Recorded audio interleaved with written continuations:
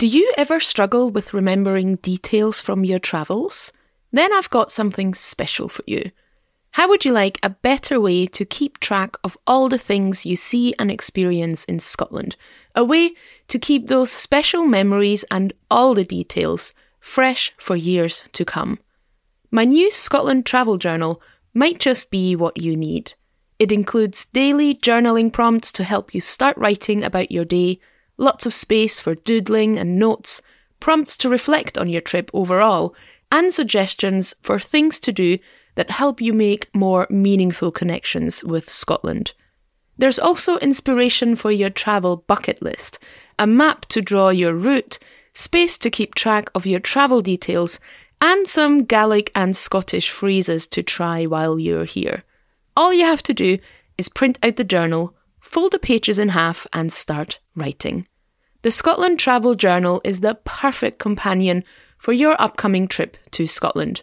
Find it in the Watch Me See online shop or visit the link in the show notes. And now, let's get on with the show.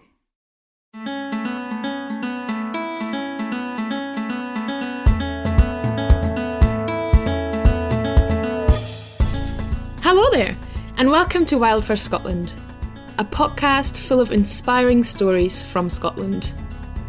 I'm your host, Kathy Kamleitner. Wild for Scotland helps you connect with Scotland and dream about future adventures. I'll tell you immersive stories to whisk you away, share some of my top tips for your own Scotland trip, and introduce you to inspiring locals and their stories. So lean back and enjoy. Let's travel to Scotland.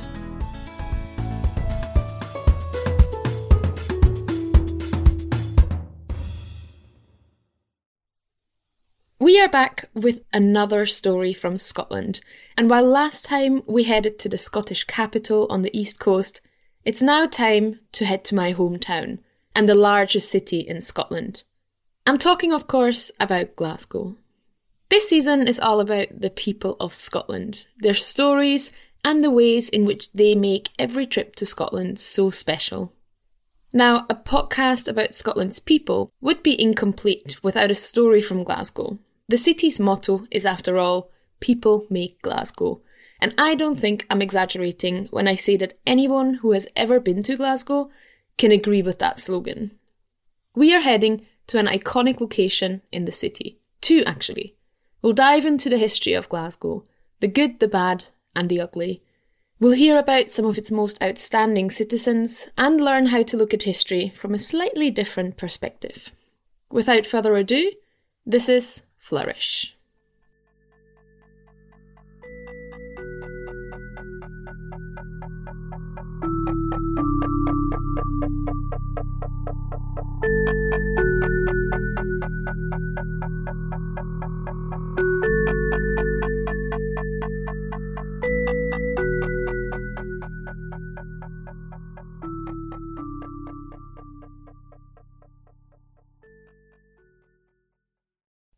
I'm standing in a gloomy room with low ceilings. Whenever I take a step on the cold stone tiles, I can hear the echo travelling through the large room. But there are stone columns and arches all around me, obstructing my view. On the far edges of the room, there are tall, thin windows, but even though light is pouring in, it's fairly dark where I'm standing. In the centre of the room, there is an altar, covered in a colourful cloth, and a cross resting on top. Only that it isn't an altar. It's the tomb of St Mungo, the patron saint of Glasgow and founder of the city. I'm at the crypt of Glasgow Cathedral, a big medieval church in the heart of the city, and the oldest building in Glasgow. It has three parts: a large open nave with tall stone arches and colourful stained glass windows. Look up and you'll find that the ceiling looks like an upside-down boat. The choir at the front of the church is separated from the nave by a stone-carved pulpitum. It's filled with wooden benches, and the ceiling carries the colourful crests of Glaswegian nobility. Below lies the crypt, and the tomb of St. Mungo. A long time ago, in the 6th century, Mungo, who is also known as Kentigern, built a church here on the River Clyde, in exactly the same spot where Glasgow Cathedral stands today.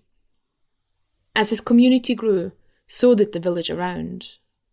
When he died, Mungo was buried at this church, and it is believed that his remains still rest here today. Here is the bird that never flew. Here is the tree that never grew. Here is the bell that never rang. Here is the fish that never swam. This verse tells of the 4 religious miracles St. Mungo performed, but it also represents the city's coat of arms. His is a story that is inextricably connected to the story of Glasgow. You almost can't tell one without the other. He even coined the city's slogan, "Let Glasgow flourish." But of course, there are many more stories hidden beneath the surface and between the cracks of stones and buildings. Let's listen to some of them. I leave the crypt, climb the stairs back into the nave of the church, and exit through the tall doors at the back. There, I join a group gathering outside, and our journey begins.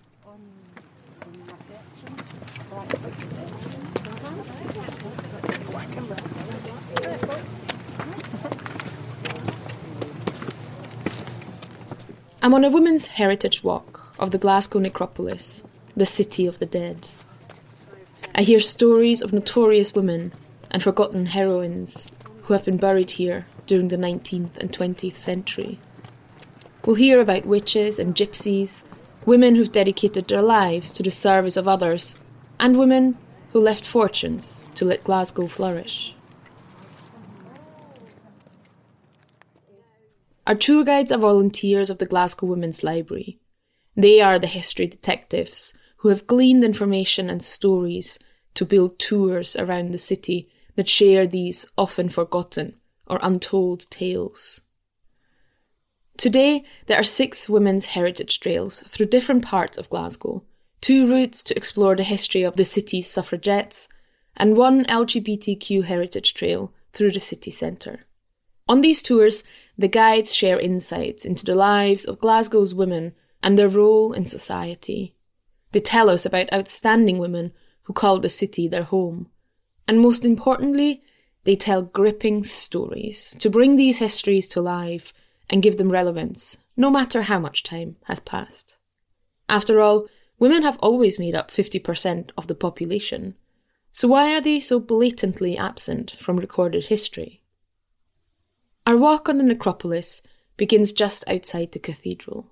We make our way to a tall stone plinth that is decorated with carvings of thistles and flowers.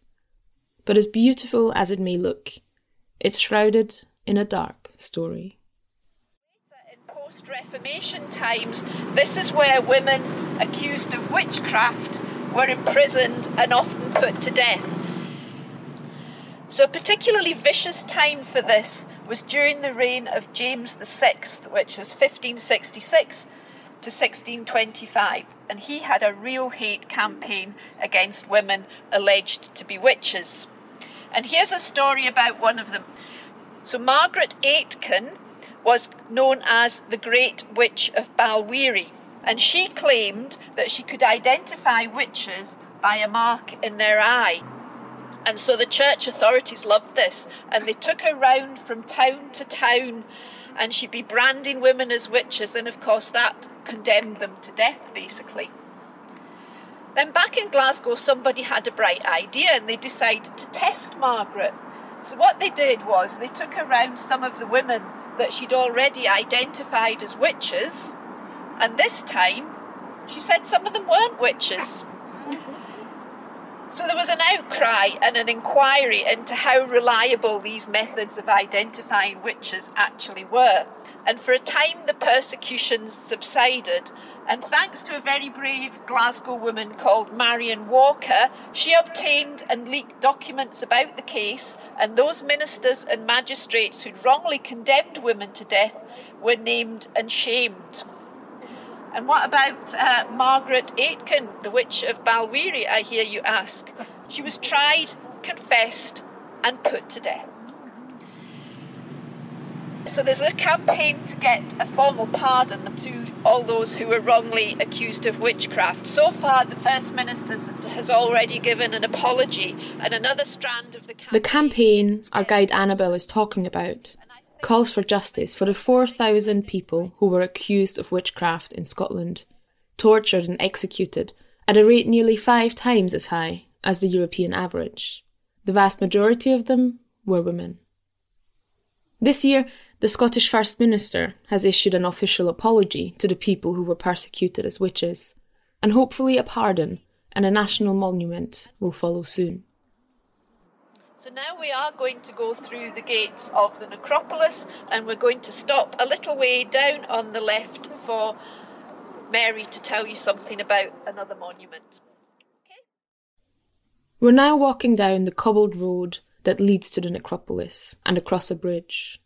In Venice, the Bridge of Sighs connects the prison with the Doge's palace, and the view from there was the last view people would see before they were imprisoned.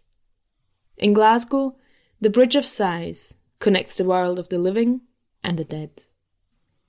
At the far end, there is a large stone arch with 5 orange gates. The necropolis, our guides tell us, was initially supposed to be a system of tunnels and catacombs dug into the hill behind the cathedral. Back in those days, cemeteries weren't always the peaceful resting place people wanted for their loved ones. Grave robbing was a common practice, and anatomy schools paid a good price for newly deceased bodies. The gated catacombs were supposed to hold off these body snatchers and ensure the bodies of loved ones would be safe. Shortly before the necropolis opened, though, a new law was passed that permitted physicians and surgeons to obtain corpses that were unclaimed after death, and it allowed individuals to donate their bodies to this kind of research. The age of the body snatchers had passed, and the necropolis became the garden cemetery it is today.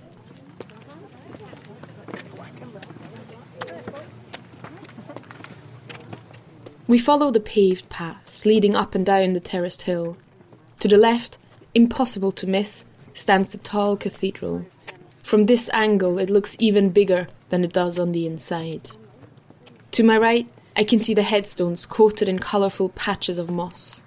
There are walls covered in dark green ivy growing out of control. At the top of the hill, the tall statue of John Knox looks down on us. He led the Scottish Reformation in the 16th century, and even though he wasn't buried anywhere near the necropolis, the city decided there should be a monument to him here on this hill. There are 3,500 visible graves here at the necropolis. Many are marked by elaborate headstones, bearing all sorts of symbols. Doorways represent the passing through to the other side. Cherubs indicate the day of judgment. A snake catching its own tail stands for immortality.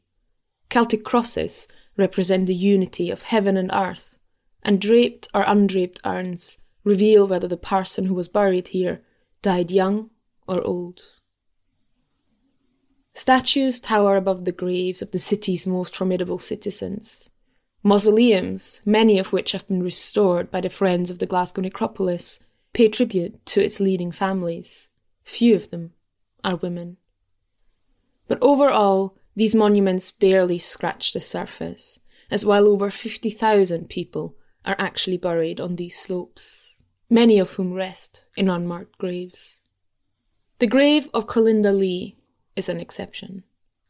Curlinda was a traveller, and famously the daughter of a leading gypsy family from Norfolk. Together with her husband George and their 8 children, she toured all over Great Britain to wow the Victorian society with their unique way of life. Like a travelling circus, they showcased their colourful dresses, their quirky caravans, and their magical skills. Ladies could have their fortunes read, and the Lees could make a living. Wherever they went, people were excited to attend these gypsy balls, and soon Curlinda and George were known as the King and Queen of the Gypsies. In Scotland, Caerlinda even met another queen. Well, actually, the queen, Queen Victoria, and legend has it that she read her palm on the coast near Dunbar. And what was good enough for the queen was good enough for well-off ladies all over the land. Queen Victoria was there, and she went into the Royal Epping Forest Gypsy Ball. I don't know if she paid her entrance fee or not, but I'm presuming she crossed Caerlinda's hand with silver, because that is the tradition after all, and Caerlinda read her palm. And of course they used that as good publicity, and so it became fashionable for other middle-class Victorian families to go in and see the ball and have their hands, their palm read by Caerlinda. Now, the balls were obviously a means of survival, calling themselves kings and queens. It was an attempt to gain kudos, because obviously that was an attack. In Glasgow, Caerlinda and George set up shop in a market area near today's Barras, which is to this day a place for all things quirky and alternative. She died in 1900 and was buried right here at the necropolis. The inscription on her gravestone reads that she was charitable to the poor, loved and respected by all. Today, it is a common practice to leave a coin at her grave and wish for good fortune. I see hundreds of them in the cracks between plinth and headstone. Others are coated in deep orange rust. I take out a coin and find a free slot. Who knows what it's good for? One for good luck. We continue our walk to the top of the hill. Up here, you can see the most magnificent tombs, rivalled only by the views of the city. You may find that a cemetery is a weird place to visit, but once you're up here, you'll see why it's one of my favourite viewpoints of Glasgow. We stop by a wall and look out onto the sprawling city. Glasgow lies in a valley of the River Clyde. You can easily see the city limits to the north and south, framed by hills and mountains. In the north, you can see the round backs of the Campsies, the peak of Dumgoyne, and on a clear day, if you're lucky, the top of Ben Lomond. To the south are the Braes, Cathkin and Glenifer, and at their tops you can see the first windmills rise into the sky. East to west is another story though, as the city reaches along the valley, engulfing one suburb after the next, closing the gaps between them. Leslie, another one of our guides, points out some landmarks we can see from here. There are the tall trees over a Glasgow Green, Glasgow's first public park. Not far from there is where the first public wash houses were built in 1876. In Scotland, they're known as the Steamies. They formed an integral part of women's lives. Not only did they come here to bathe and wash clothes, the Steamies were also an important place for socialising, catching up with friends for women and their children alike. Some even had nurseries. Long before washing machines were available, women would queue for hours to get a spot at the Steamies, and to tell the story of Glasgow without mentioning the wash houses would be an incomplete history. Another building that stands out in the landscape is the Templeton Carpet Factory, or rather, the building that used to house the factory. Its distinctive facade was modelled after Venetian palazzos and decorated in a colourful mosaic. Today, it is home to numerous businesses, including a brewery. But back in those days, the people who worked here produced carpets that went to grand houses around the world. Even the Titanic had a carpet made at Templeton. But working there wasn't easy. Carpet making is a dusty business, and many women and men who worked here faced problems with their lungs in later life. And there is another sad story to tell about the factory. On the 1st of November, 1889, while the factory was still under construction, a wall collapsed and killed 29 women and girls who were trapped inside. In 2005, a memorial was created for them beneath the base of Templeton Gate.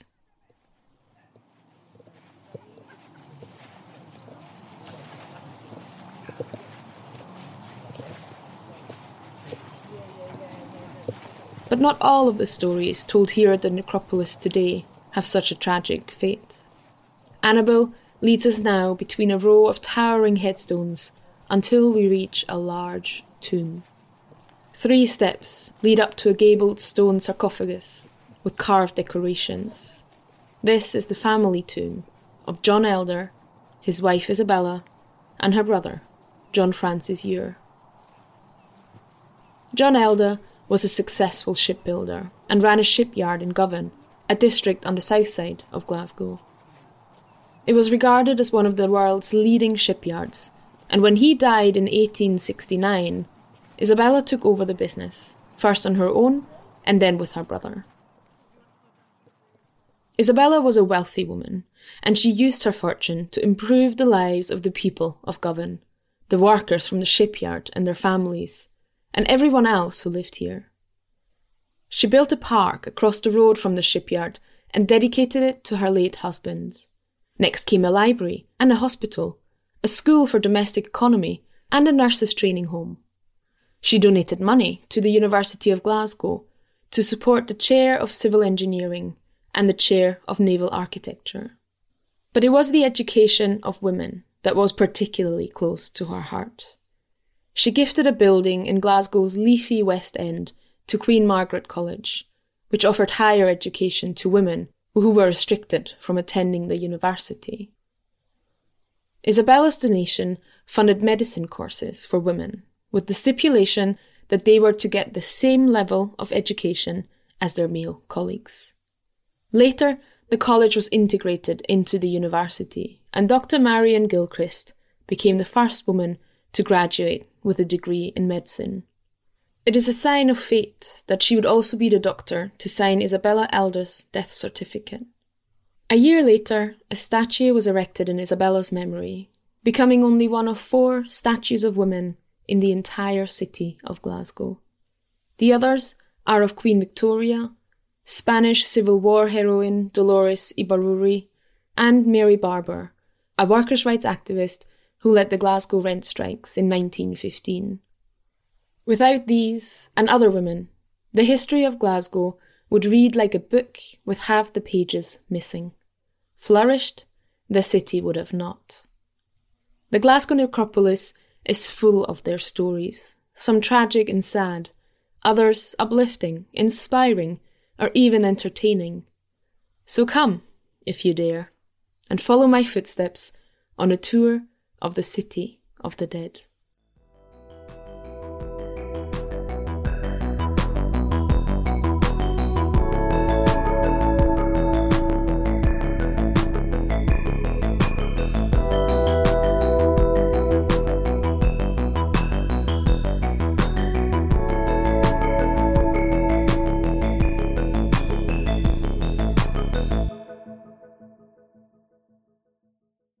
I hope you enjoyed this story about the Glasgow necropolis and some of the women whose stories are told on a Women's Heritage Walk by Glasgow Women's Library.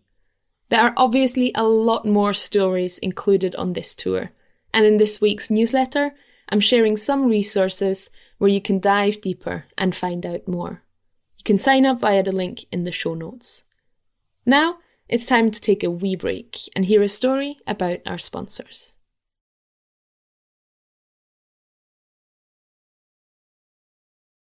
And we're back. Now it's time for the practical part of the show. Here are 5 travel tips for a city trip to Glasgow. Tip number 1. Visit the Glasgow Women's Library. The Glasgow Women's Library is a place for everyone who would like to learn more about women's history and literature. It's not only a library, but also an accredited museum with exhibitions and a busy schedule of special events. Anyone is welcome, and if you're looking to experience Glasgow beyond the tourist attractions, there really is no better place. Tip number 2. Do a Women's Heritage Walk. The history detectives at Glasgow Women's Library have developed several walks that tell the stories of Glasgow's women. The guided walks happen only a handful times throughout the year, but you can download the leaflets for all the routes and explore at your own pace. The West End and East End tours are even available as free audio guides. You can find all these downloads on the Women's Library website, and you'll find a link to that in the show notes. Tip number 3. visit the People's Palace at Glasgow Green. The People's Palace is one of my favourite museums in Glasgow because it tells the social and cultural history of its people.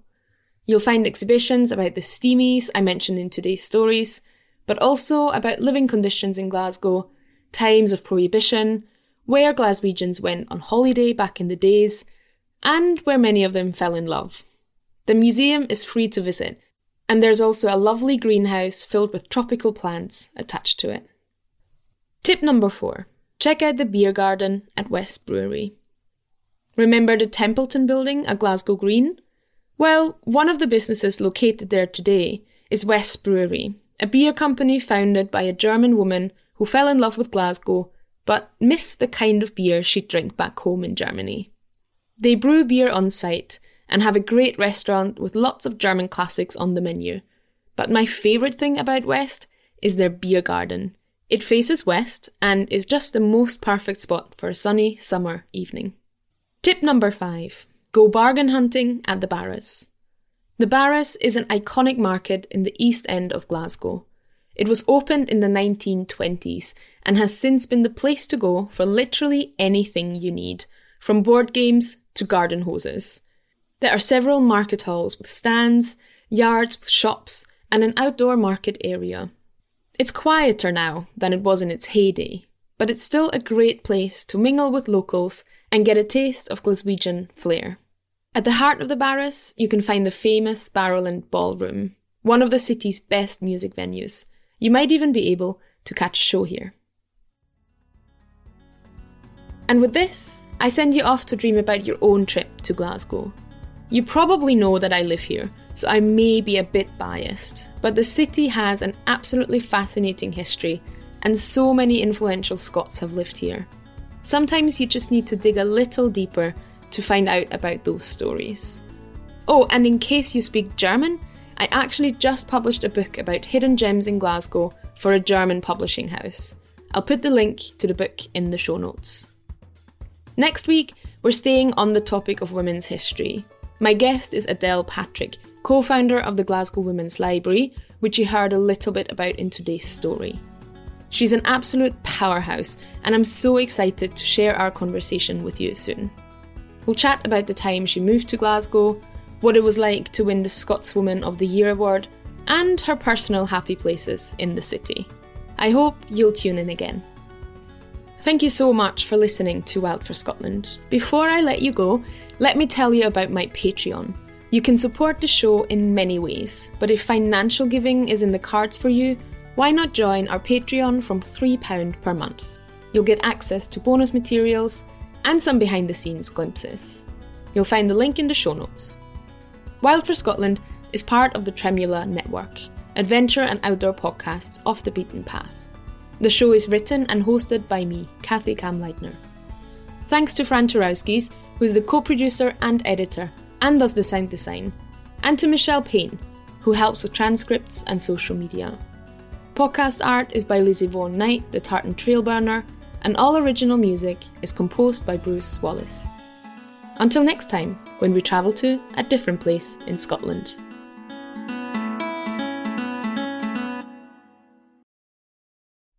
If you're still here, listening all the way to the very end, it means you've probably got your hands full. So let me take this opportunity to remind you that I don't just write immersive travel stories. I also plan unforgettable itineraries for Scotland, and it's never been easier to follow one of my routes. Head to watchmesee.com/shop to browse my ready-made Scotland itineraries and turn your travel dreams into reality.